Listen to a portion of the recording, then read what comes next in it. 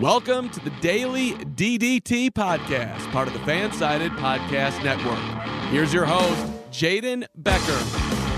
AEW reportedly taping 3 weeks of TV this week, more news out of the WWE headquarters, and I talk about how Randy Orton is both the best and the worst for the WWE at the moment. I'm Jaden Becker, and welcome to the Daily DDT Podcast. AEW reportedly taping 3 weeks of television this week. Dave Meltzer of the Wrestling Observer reported that AEW will be taping this Friday and Saturday. This will include the episode where Jungle Boy gets his world title shot at Kenny Omega. It has been reported that AEW will be preempted throughout the month of June due to the NBA playoffs. It has not been officially announced when all of the June Dynamite episodes will air, although this week's episode will definitely air on Friday. With AEW taping 3 weeks of television this week, that would take them all the way to the week of June 30th. And the following week, Dynamite will be back on the road with a live show in Miami. So smart move from AEW, not really knowing when they're going to be able to get their shows off, given the NBA playoff schedule and the conflictions with TNT, with the NBA playoffs going on at the same time as when AEW usually has their shows on Wednesday nights. So might as well just tape them and say, all right, play whenever you need to. Whatever you need, whenever you got the time, we'll be there. So it's a smart move from AEW. And if they tape it all the way from when they know they're going to have a live crowd in Miami, definitely going to be a different story then, and definitely should be fun. I'm not sure when the NBA playoffs exactly end. I'm sure they end sometime in the middle of July. As once again, the TNT conflict is always going to be a huge deal. But now they're moving over to TBS at the start of 2022, so it should be fun for AEW trying to weave their way through this summer and the NBA playoffs. Nick Khan and others selected to the WWE Board of Directors, along with Steve Koonin and Connor Schell. Nick Khan will act alongside Vince McMahon in making large-scale decisions for the WWE. Khan was hired as WWE's president and CRO in August of 2020. WWE HQ has been cluttered with hirings and firings, including a new senior leadership team for the WWE. That news also coming out recently as well. Nothing that should affect the on-screen per se, but the outreach of the WWE as a whole when it comes down to the secondary content like documentaries, films, albums, locations reached, etc., etc.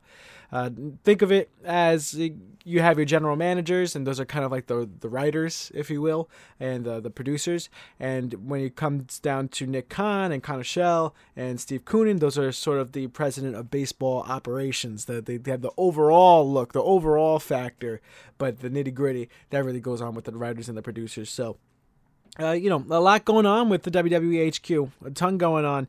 Hope that simmers down in a little bit, because I don't really want to see a lot more people get fired as it currently stands with the WWE, because it's been going on a lot recently, but also a lot of hiring. So, a lot of shifting of the cards, let's say.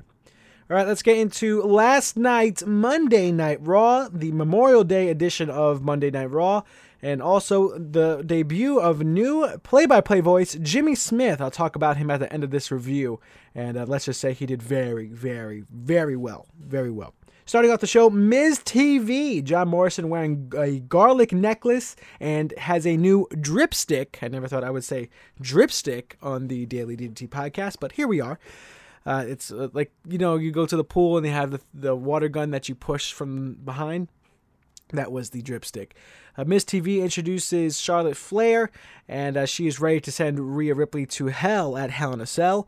Rhea Ripley enters, and Flair calls back to Ripley's loss last week to Nikki Cross. Nikki Cross then enters herself and wants a title shot at whoever wins the match against Rhea Ripley and Charlotte Flair, given that she was able to technically defeat the Raw Women's Champion Rhea Ripley last week in the Beat the Clock Challenge.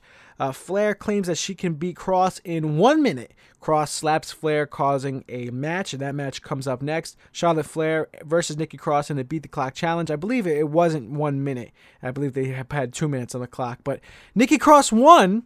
So I laugh because I tweeted about this last night when I was watching Raw, and I think I wrote exactly this. This is either a huge Cross push, or it's a tragic attempt to build up Flair and Rhea Ripley at Hell in a Cell. I think it's a little bit of both. I think they're giving Nikki Cross a ton of TV time, and they're giving Nikki Cross technically 2 wins over the 2 that are fighting over the Raw Women's Championship at Hell in a Cell. So obviously, if these are regular matches and not Beat the Clock Challenge matches, Nikki Cross would have lost both of them. But as it stands, technically going based off the rules here of these matches, she has won both. So deserving of a title opportunity going forward, given that she beat both. And yes, does it put both Charlotte Flair and Rhea Ripley on the same standard, on the same level? Yeah, but it just dropped them down like 7 pegs. We were supposed to be building up the stars that are in the match, not tearing them down, and I think you just teared them down a decent amount by having them lose 2 matches to Nikki Cross. Yeah, does it look great for Nikki Cross? Sure, undoubtedly. Nikki Cross looks like she could take on the world right now, but it doesn't look great for the people that, that you're supposed to be selling pay-per-view buys here, and they're going to have a Hell in a Cell match. This rivalry's been going on for a long time. It sort of writes itself, dating back to WrestleMania 36, even prior to that, where Charlotte Flair chose the NXT Championship is what she wanted to go after winning the Royal Rumble back in 2020. So it's a very, very odd to see that you have such a long-term story built already for you, and now once you get towards the back end and you're finally going to finish telling the story, you sort of have to throw something in the mix here that makes them look worse than they did at the start of it. So very, very odd, if I do say so myself, but good on Nikki Cross. Good on Nikki Cross. She found herself into the mix however she did it. She found her way into the mix, and is a caveat between the two, between Rhea Ripley and Charlotte Flair. But at the same time, it would have been nice to see at least one of them pick up the win, not both of them lose. At least we have somebody going to Hell in a Cell with the momentum. Maybe put Nikki Cross in this match, make it a triple threat at this point. What are we doing? All right, moving on to our next match. Xavier Woods versus Randy Orton with Riddle. A nice goatee on Randy Orton. I'm currently rocking a goatee myself, but his is very 1800s-esque, if you will. It's very villainy-esque. He looks like a vaud villain type, like the old tag team that used to be in the WWE. Because his goatee isn't very... I can't even come. It's not very Stone Cold Steve Austin-esque, where it was big, like a big, strong goatee. It's more pencil-y. It's more of a pencil goatee for Randy Orton, which was very, very villainy-esque. That's the first thing that came to mind. Randy Orton in control early on, dumping Woods onto the announce table, giving Jimmy Smith a good 3D view there, and he makes good comments on it throughout the match. Woods fights back into the match with some strong strikes, but can't get the pinfall. Orton connects with the Bro Derek to win. An awesome callback to last week when Riddle used the RKO to pick up the win. Riddle ringside even jumps into the ring absolutely ecstatic after Randy Orton connects with the Bro Derek. Even gave a good little wink to Riddle on the outside, Orton did, when he set up the Bro Derek on Xavier Woods. Awesome stuff there, awesome stuff. And I'm going to be talking about Randy Orton a little bit later after the break. Reginald versus Shayna Baszler in an intergender match. A nice suit ring gear for Reginald. He had suit shorts on, and they're like kind of 7-inch shorts with the knee pads that he was wearing, matching the suit jacket that he was wearing. Very flippy, of course, from Reginald early on until downed by Shayna Baszler. Reginald starts to pick up the pace, body slams Shayna Baszler. No striking from Reginald, which I noticed, which is fine. But yeah, I guess it's all about perceptions, because think about if they put that in a GIF, like what's it really going to look like? So body slams and splashes and stuff like that from Reginald. So he does that stuff for his offense instead of anything like kicks or punches or any strikes like that. But body slam from Reginald, ticking off Shayna Baszler. Baszler slips out of a moonsault and locks in the Karafuda clutch. And a fireball from the ring post, of course, distracting Shayna Baszler. Reginald rolls up Baszler to win the match. So Reginald getting a win over the former NXT Women's Champion, Shayna Baszler, obviously heading into a feud with Alexa Bliss. We'll talk about that a little bit more later as more encounters happen at the Alexa's Playground. Lucha House Party versus Mace and T-Bar. And on commentary, they say T-Bar is 6'7". I thought that was illegal. I remember when Brody Lee left the WWE and was on Talk is Jericho or whatever podcast Jericho was running at the time. I think he still runs. He was talking about how Vince McMahon works and some of the quirks about Vince McMahon that make him a little bit weird. And one thing about Vince McMahon is that he doesn't like the height 6'7". You're either going to be 6'6" or 6'8". So for them to say on commentary that T-Bar is 6'7" is very surprising to me. Definitely made me write it down in my notes. So notably, that saying was so notably that it made me have to take a step back. And I thought that was illegal on WWE television to be 6'7", but I guess not. T-Bar standing in at a height of 6 feet and 7 inches tall. The ring cut in half on Grand Metalik. Lince Dorado tries to save but fails in a double chokeslam from Mace and T-Bar to pick up the win. Mace and T-Bar have been pretty hot lately, which is fine to see. I guess, they get a boost after being in a faction and they break off and become their own tag team. And, usually in normal pro wrestling writing, that's kind of how things work. It was just so odd at the start how everything was with Mace and T-Bar and Retribution. And now, breaking off into their own thing, I believe they could be a successful tag team because they're so big. Usually you see a big guy and a small guy or two small flippy guys. Now you see two big guys being really, really strong in the ring, and not just in girth, but also in height as well. I think they can be very successful in the WWE if booked correctly.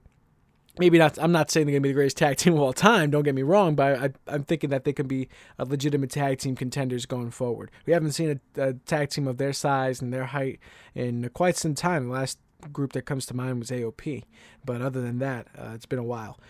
Moving on, Sheamus versus Ricochet. Sheamus challenges both Ricochet and Humberto Carrillo to go one-on-one at one after another. So he said whoever comes out first gets the first match. Ricochet comes out first.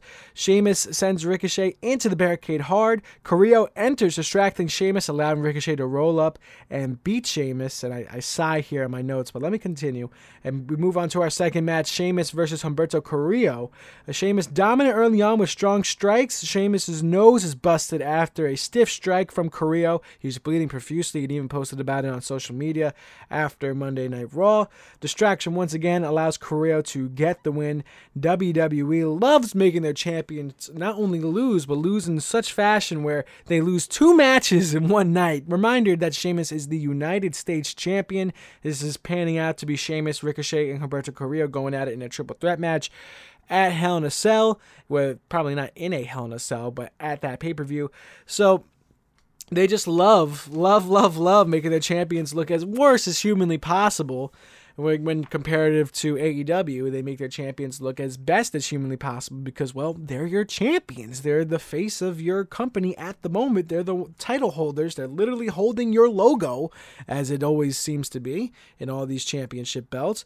But it is what it is. WWE wants to make their champions look as weak as humanly possible to sacrifice possibly a better story, but I think the better story would be making your champions look stronger, at least stronger than losing 2 matches in one night as your United States champion.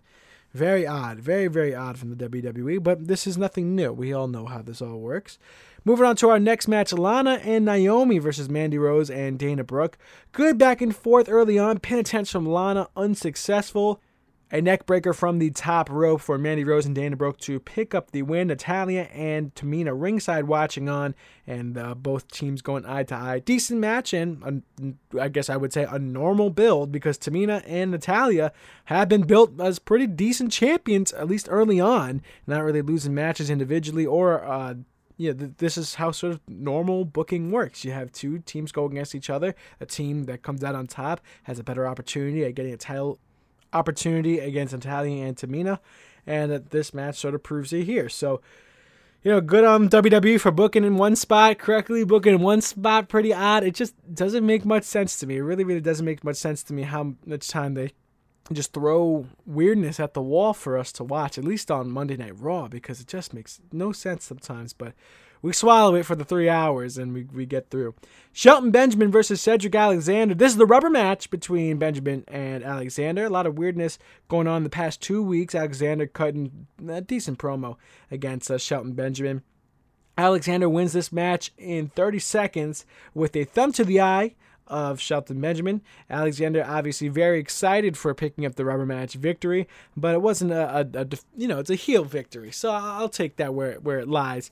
It wasn't like a definitive, Cedric Alexander's the greatest wrestler in the world. He just beat up on his old tag team partner and won the series of matches. No, he won it with the thumb to the eye, making him obviously the strong heel, or the I wouldn't call him strong heel, but the pesky heel that we'll probably see from him moving forward. But we all know his in-ring talent is so much more than just being the pesky heel, just having that thumb to the eye. We all know that he's so much more than that, and I can't wait to see that from him future down the line. Hopefully he gets a title opportunity. Will he? Probably not, but hopefully when he does get that time in the sun, when he does get that match against Sheamus, when he does, let's say they put the belt on Ricochet and we get to see Ricochet and Cedric Alexander again, and this time, both of them more matured and both of them having decent storylines to them, at least Cedric Alexander having a decent storyline to him. I don't know what Ricochet was doing for all of 2020, but either way, we could find Alexander doing something special here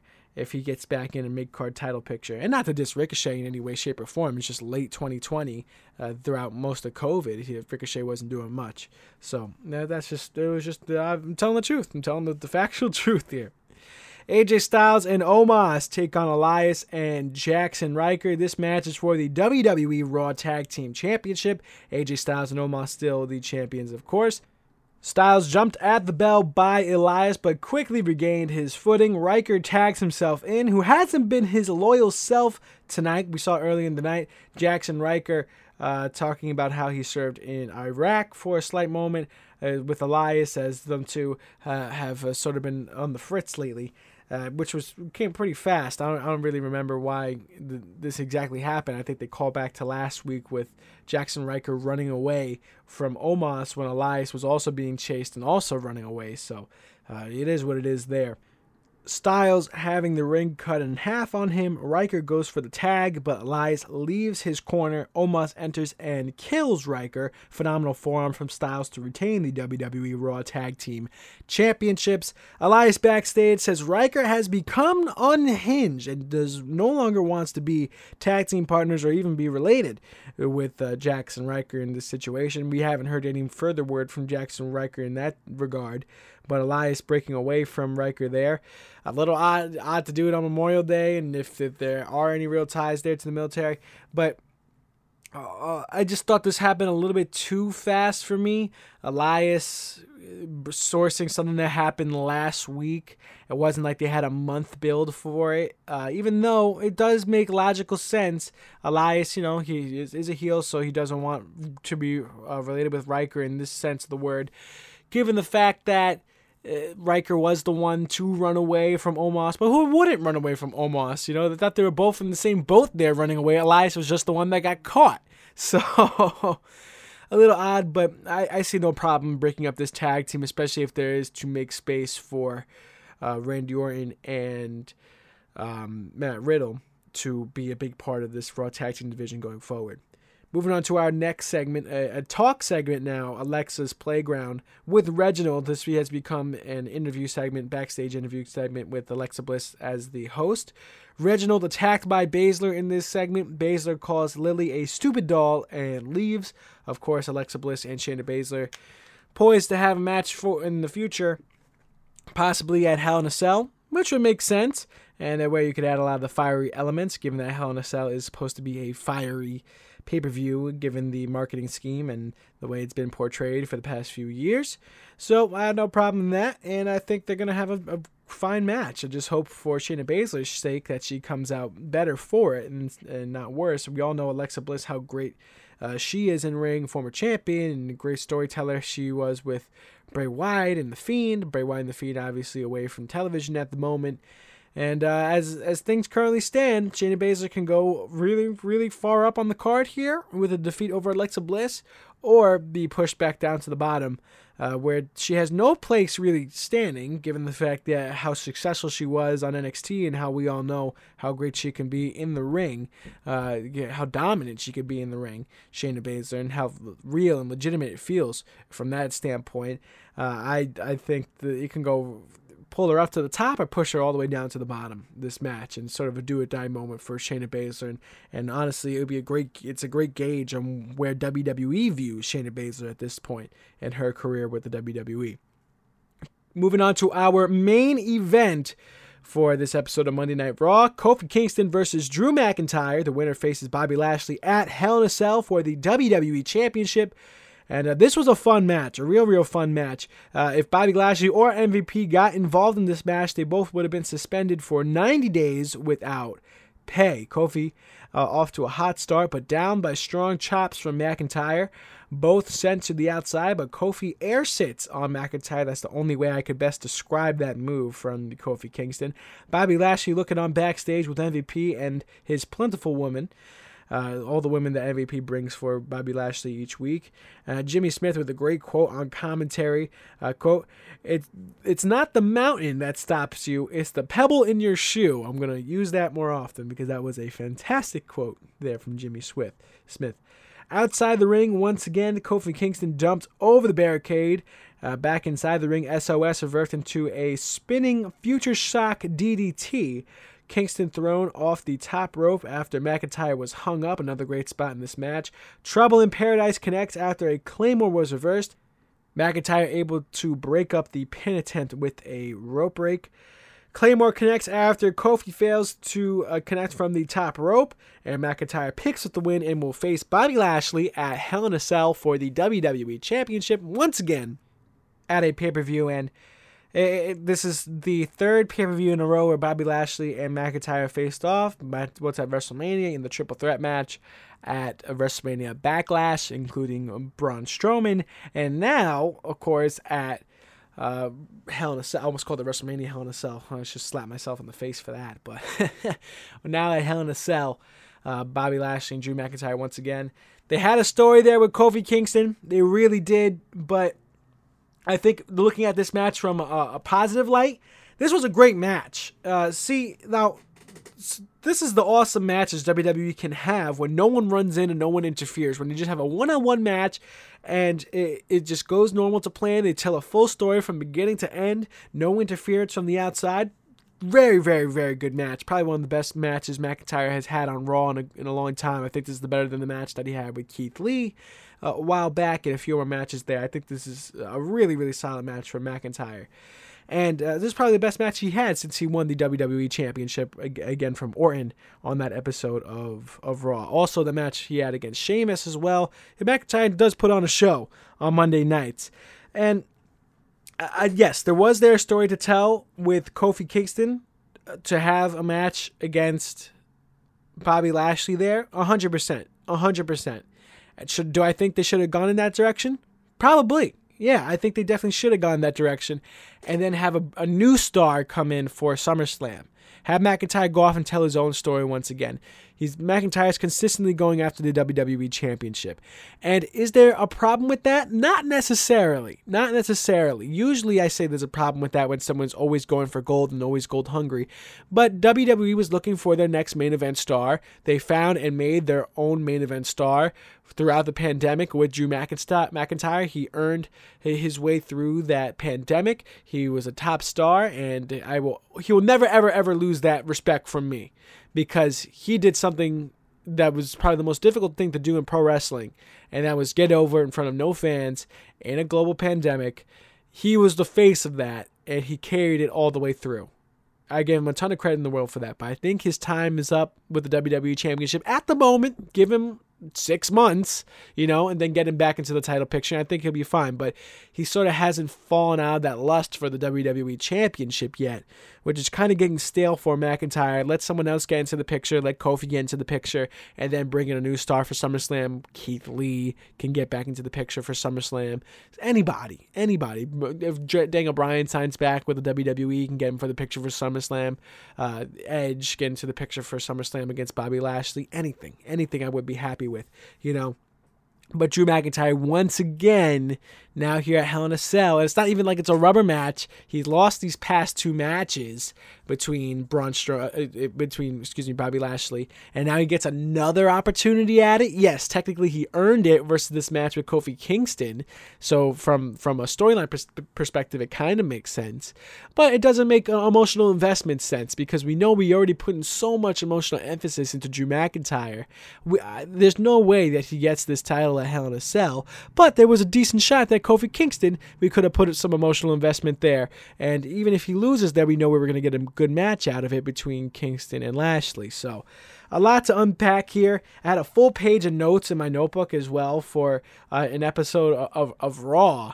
And, well, not an episode of Raw, but for a single match in an episode of Raw. I haven't had that in a long time. I don't think I've ever had a full page of notes for a match on Monday Night Raw. I've had it for AEW, had it for SmackDown, and never for an episode of Monday Night Raw. So that's how you know it was a good match. Even though the outcome might have not been what everybody wanted, it still was a decent match, and you can't really take that away from them. The main event between Kofi Kingston and Drew McIntyre, that really took the cake for me. A little odd between Elias and Riker there. The start of the show definitely dragged with Charlotte Flair, Nikki Cross, and that whole fiasco. But RK Bro is still going to be on the top of the list for me. And Mason T-Bar did also put on a good performance. I was just really also mad to see how Sheamus can't win as the United States champion. It bothers me to no end on why they even go in that direction. But if the Kofi, this show could be a D+ if it wasn't for the main event and if it wasn't for RK Bro. We could be ending up in the D's here at this point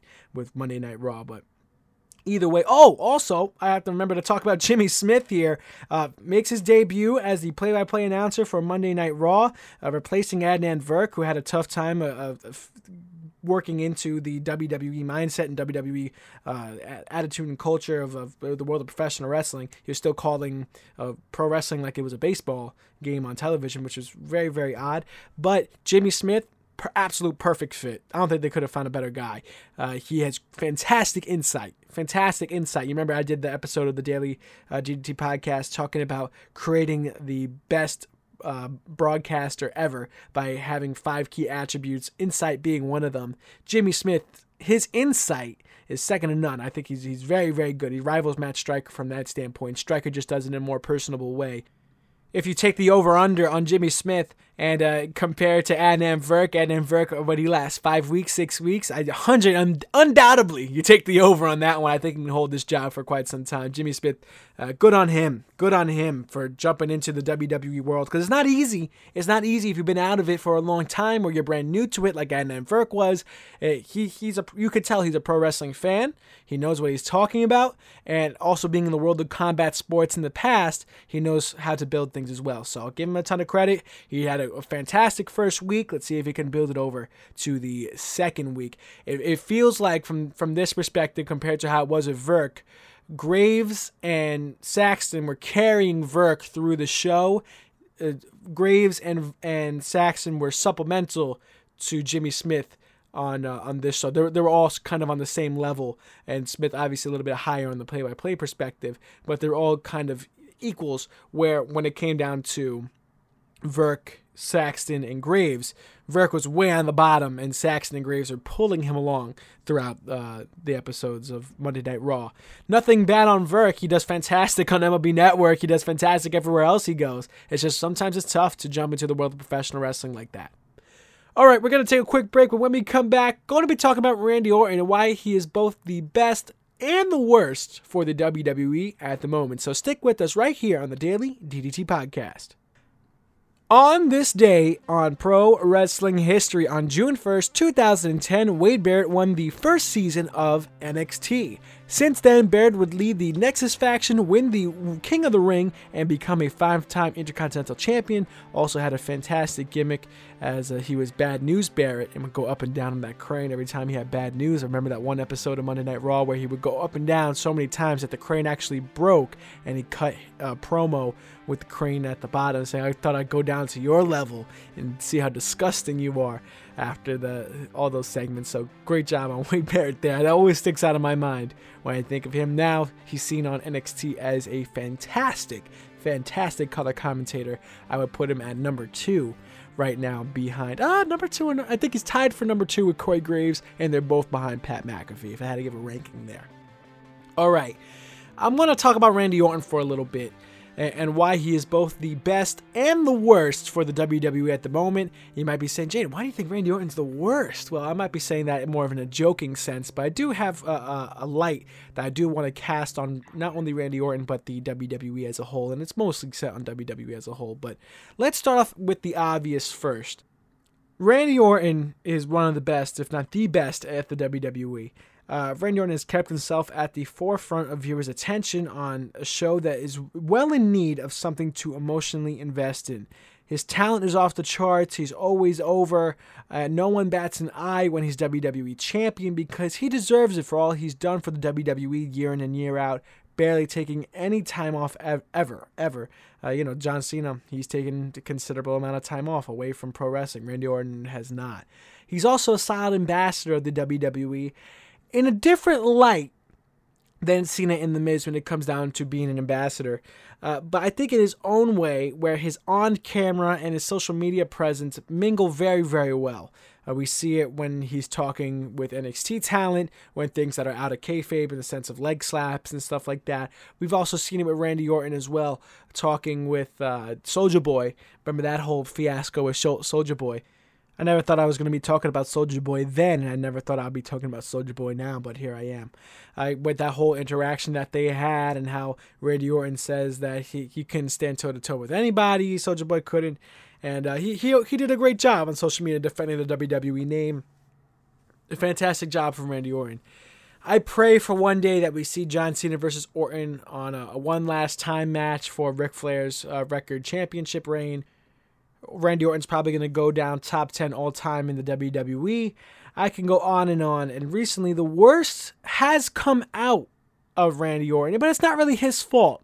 It might be his fault for being so good, but that is some cause and effect there. So I say this almost jokingly, that Randy Orton is the worst, and that he's been great for the WWE as a whole. Randy Orton is the worst because of him working the great legend killer gimmick once again, and proving to all these legends that he worked with throughout that gimmick that those legends still got it, and allowing them to continue to pursue a career in pro wrestling outside of the WWE. When I say this, we look at The Big Show. When I say this, we look at Christian, who's now Christian Cage. When I say this, we look at Matt Hardy. When I say this, we look at Mark Henry. All making their way to AEW after working small storylines with Orton on Raw throughout the pandemic. We saw Christian Cage work a story with Randy Orton where we saw him get his head kicked off and everything like that. So there's a lot. There's a lot to take in there. And obviously all coincidence. But for now, AEW to get 4 big names from working small storylines with Randy Orton in the WWE, it agrees with the point where Randy Orton was so good in these storylines that the worst ended up coming out of the WWE, where their great storytelling and not having these 4 under contract allowed them to go on and do bigger, better things with AEW. And on a more serious note, it's a constant reminder that WWE's main roster loves to hold on to the past. In Orton's case, it's not terrible, given the fact that, yes, he is from, quote, I guess you would call the past. You know, he's been around since the 2000s, and now we're in the 2020s. And it's not terrible, given the fact that he's helping to get younger talent over. He helped with Drew McIntyre throughout that whole summer, in the ambulance match, in the Hell in a Cell match, and the match on Raw, and everything that they did against each other in that whole story. That was great. Orton did a great job working with McIntyre, and now he's doing a fantastic job working with Riddle. I'm just talking from a more recent sense. I know he's even done more in the past. But even from a more recent sense, Randy Orton's always ready to get back. He's helping Riddle now get over at the moment. Over might not even be the best word here. He's given Riddle the stamp of approval. And the Randy Orton stamp of approval is a pretty good stamp to have if you're a professional wrestler. So we even see it nowadays with Lashley and McIntyre having another match holding on to what they've been doing since Elimination Chamber, telling a pretty extensive story that the story just doesn't seem to have a beginning, middle, it had a beginning with Bobby Lashley winning that championship, but it doesn't really have a middle or end. What's the climax of this story? Is it going to finally end at Hell in a Cell, proving that McIntyre can't do it, can't get over the hump? And if you go in the other direction instead, and you go with Kofi Kingston, you're still holding on to the past because Kofi Kingston has been around for so long and already had that WWE Championship at WrestleMania 35. And yes, would it be a fresher face to bring into the picture? Sure, but not the freshest face. There's plenty of guys out there that would beg for a WWE Championship opportunity that we all know will never, ever reach that point. So I guess my point there is kind of confirmed whichever way you look at it, Either way, with Randy Orton, when it comes down to it, he's the best thing on Raw right now. RK Bro, undoubtedly the best thing on Raw right now. That I live and die for RK Bro because they're just telling fantastic stories. They're two guys that go together very, very, very well, and Randy Orton and Riddle, because it's sort of that yin and yang effect. But you also see a little bit of Riddle. It's a little bit of Orton in the past, where the younger Randy Orton, inside of Riddle, where it currently stands. Will Riddle ever turn fully heel? That's a great question that we have to ask. Obviously, Randy Orton's not going to go to Riddle's level, but he's more like a father figure in that way, shape, or form. It's great. It's great. It's everything you would ever want in a pairing of two people between Orton and Riddle. And I couldn't ask for anything more from what they've been doing from this point, and how they're not going for the championship yet. That's great. They're telling a great story with the New Day. It's a fantastic tag team to do it with because they've done it in the past where they're not always going for the championship, even though they've gotten the championship infinite times in the past, former 11-time WWE World Tag Team Champions. So they're telling a great story. And I can't see where it takes it to the next step. And it's all because Randy Orton is willing to take his legacy and what he's done and use it to help boost up other people, but almost so much so that he's been boosting up the people that are now gaining and continuing their careers for other companies, which is kind of odd, which is kind of not what you want to see if you're the WWE, where it's like, oh, you did so well that now Christian Cage is a number one contender, is a top contender in AEW. What's going on? Big Show and Mark Henry are extending their broadcasting career in AEW. Matt Hardy is aligning himself with great factions and creating even his own faction in AEW. What's going on, Randy Orton? You're the breeding ground for AEW, and it's kind of hilarious. But either way, Randy Orton has sit at the top for me. And he will continue to sit at the top. I hope for Orton's sake we see him see it through to one big final match between Cena and himself at Mania, possibly at Mania 39 or 40. Whether he comes out on top or not, that's a completely different story. In my head, it probably will go to Cena, given he's a Mount Rushmore type guy. Randy Orton, is he Mount Rushmore material? Yeah, probably. It depends on what type of Mount Rushmore you're making. But it's really tough to break into that, given it's only 4 spots. It's really, really tough to break into that. I don't even have Stone Cold on my Mount Rushmore. Wait till July 4th. That's when I'm giving my Mount Rushmore, and you'll be surprised then. Yeah, but either way, Randy Orton, best and worst in the WWE right now, but for obviously joking reasons when I say the worst. All right, looking on to NXT tonight. I'm giving you a small preview in the most important match on this card. Kyle O'Reilly versus Johnny Gargano versus Pete Dunne in a triple threat match. Winner faces Karrion Kross at NXT TakeOver in your house for the NXT Championship. Should be a fun match. My money's on Gargano in this one. We saw the interaction between Karrion Kross and Austin Theory when they had their match, and when Karrion Kross and Gargano went face to face, I felt it through the screen. Right then and there. I even talked about it on this podcast, so I can't wait for that match to happen. So that's all from me. You can catch this podcast on all your favorite providers. Make sure you subscribe on Apple Podcasts so you never miss an episode. And remember, you can ask your smart device to play the Daily DDT Podcast. If you like content like this, check out our writers at dailyddt.com. And if you want to hear more from me, give me a follow on Twitter and Instagram at Jaden Becker TV. I'll see you tomorrow with another episode of the Daily DDT Podcast.